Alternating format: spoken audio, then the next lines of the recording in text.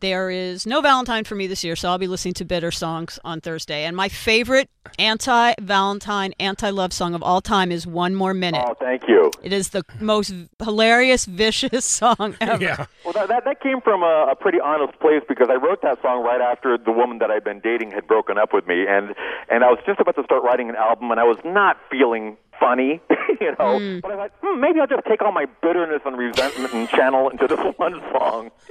It worked. It was great. I'd rather clean out all the bathrooms in Grand Central Station with my tongue than to spend one more minute with you. Well, I'll tell you a funny story about that particular line. I played that song on a Dick Clark special. I think it was Dick Clark's Rock and Roll Summer Action, one of those like prime time, rock and roll shows back in the 80s. And we didn't. I said perform. We didn't actually perform it. It was lip sync, as those things were at the time. But we did One More Minute. And for that particular line, after we had already shot it, 2 weeks later, the network called up and said, we ran this by standards and practices, and we can't have that line in the show. Rather clean out all the bathrooms in Grand Central Station with my tongue. And I said, well, we already shot it. What do you want me to do about it? And they said, we're going to have to censor it. We just want to let you know, okay?